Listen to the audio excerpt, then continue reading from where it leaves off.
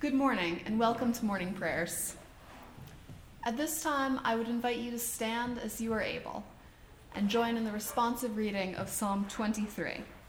You can find it on page 12 in your black Appleton Psalter.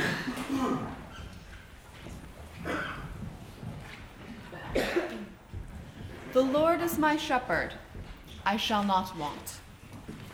He maketh me to lie down in green pastures. He leadeth me beside the still waters. He restoreth my soul. He leadeth me in straight paths for his name's sake. Yea, though I walk through the valley of the shadow of death, I will fear no evil, for thou art with me. Thy rod and thy staff, they comfort me. Thou preparest a table for me in the presence of mine enemies. Thou hast anointed my head with oil. My cup runneth over. Surely goodness and mercy shall follow me all the days of my life, and I shall dwell in the house of the Lord forever. Amen.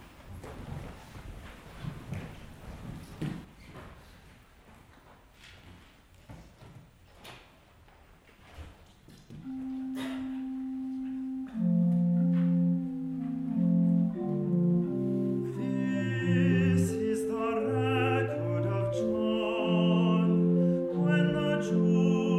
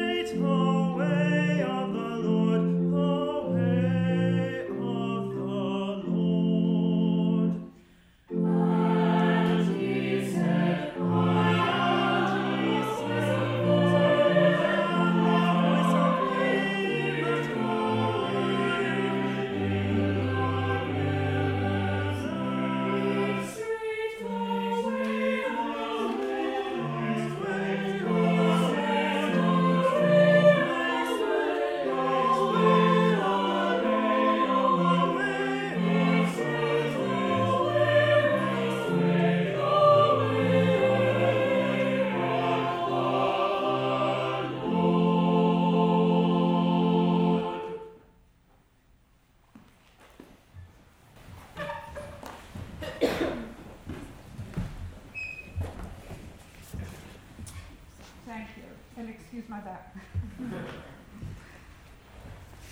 Thank you all for coming this morning.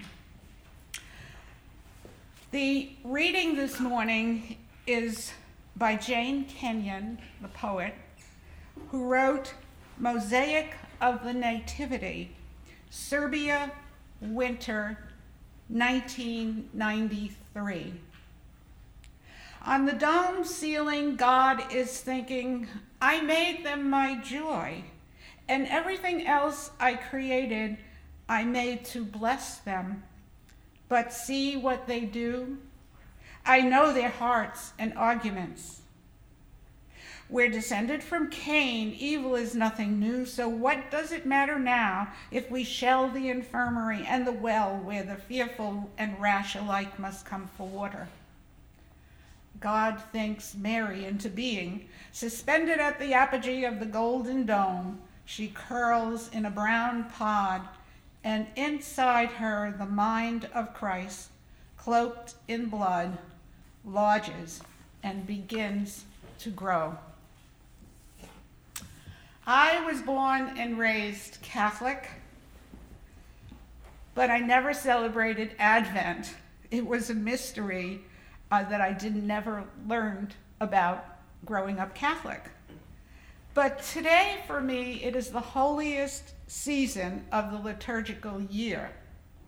As a Unitarian Universalist minister, I discovered Advent and immersed myself in the congregations that I served, whether they liked it or not, in the light of the 4 Sunday candles and the Christmas Eve centering candle. After election 2016, do you remember that? Many of my colleagues of the Christian spiritual leaning posted on social media they could not wait for Advent to come to soothe their withering souls in these hard times. Too much world history surfaced proceeding up to the election. 16 years ago, I bought this little book called Watch for the Light, Readings of Advent, and it's published by Mary Knoll, once a Catholic, always a Catholic, I suppose. Randomly, over the years, I turned to one of the essays for nourishment and challenge of my conscience. This year, I stopped at Jane Kenyon's poem, or rather, Jane Kenyon's poem stopped at me. It is odd how I can pass by things until I have need of them. In her poem, Mosaic of the Nativity, Serbian Winter 1993, only 3 stanzas, 22 lines, she writes about why Advent, why the season of growing light to guide intention for our lives, to explore what we are being called to do and to be in times such as this. Kenya stanza 1 says, God is thinking, why, when I created this world for joy, the joy that Mary Oliver writes about, the joy that Kathleen Norris challenges us with, do they do what they do? Who is the they? It is us. I'm not blaming you. I'm in it. But it's all of us in how we live our lives. And that's where the intention comes in later. Kenyon stanza 2, evil is nothing new. You know, in my faith, Unitarian Universalism, as I was growing in it, you didn't use the word evil. Everybody was a bad person. Hitler was a bad person. Well, I'm not there anymore. Because evil is in our war battlefields, down and up the centuries from Troy to Serbia and beyond. Evil is the poverty we allow to happen, which Charles Dickens, a century and a half more ago, called us to be ashamed for in A Christmas Carol. Evil is how we diminish those who fall in the category of the other, black, poor white Muslim woman. You could fill in the blanks. That's evil. Evil is Serbia, winter 1993, in which Kenyon grounds her poem in specificity. And many of us in here, I see, are old enough to know 1993 Serbia, so I won't go into that. But this would not be a spiritual message if I leave you with evil as the final word, because evil is never the final word. It would not be an Advent message, and religion would not matter in a message like that, nor would poetry, another form of religion. Kenyon's first stanza is about blessing, the blessings we were meant to have. The second is about evil, but the third stanza, a progression, is about the growing light and hope that grows with the growing light. Kenyon continues, God thinks Mary into being, and Mary curls in a brown pod, and inside her the mind of Christ lodges and begins to grow.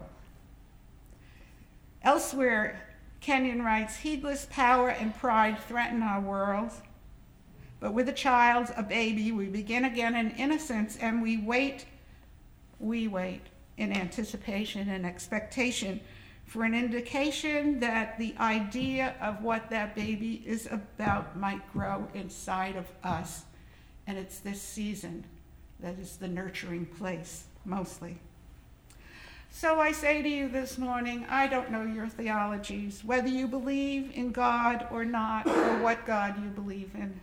Whether you believe in Christ or not, or what Christ you believe in. Whether you believe in Mary or not, or what Mary you believe in. Amid the darkness of the days and events in the days, there is a truth to this season. It is the truth that ultimately goodness lodges in us and grows as Mary's child grows day by day, if we would let it. And that truth is as ancient as is ancient. And a light shines in the darkness, and the darkness does not overcome it. Never. Never. Amen.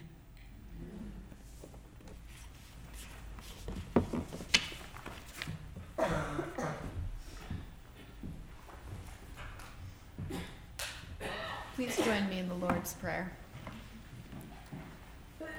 Our Father, who art in heaven, hallowed be thy name. Thy kingdom come, thy will be done, on earth as it is in heaven.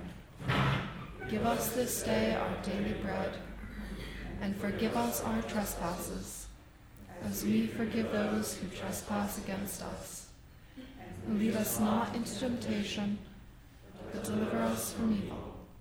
For thine is the kingdom, and the power, and the glory, forever and ever. Amen. And now I would invite you to stand as you are able and join in singing People Look East, the time is near. You can find it on page 5 in your bulletin.